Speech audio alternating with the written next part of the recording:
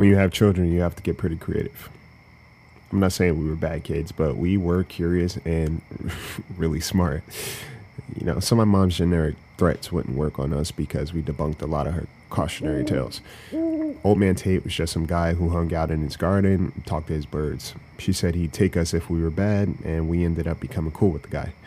Mrs. Scarlett, she was pretty mean, but she just wished that her grandkids came and visited her more, so we made a point to hang out with her.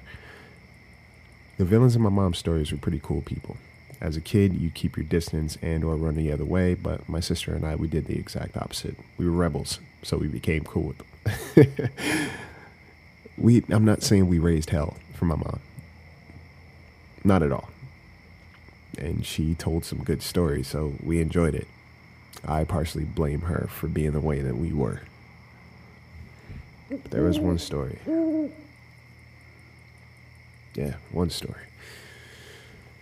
It was a Friday night, and she sat us down after dinner, and she told us this story.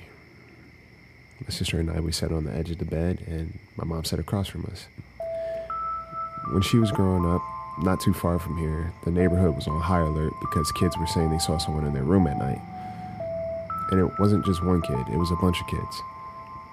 Parents figured it was some older kids making trouble for the younger ones, and they became frustrated. That was until a couple of kids went missing.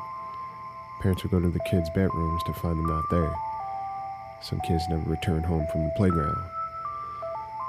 But there was one kid that got away.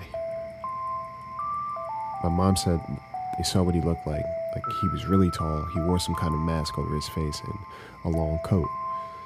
I guess the coat was if he ever took a kid in public, he could hide them under his coat.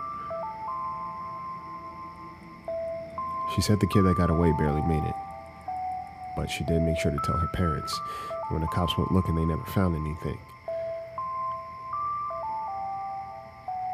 My mom was that kid that got away. But she didn't tell us. My dad did.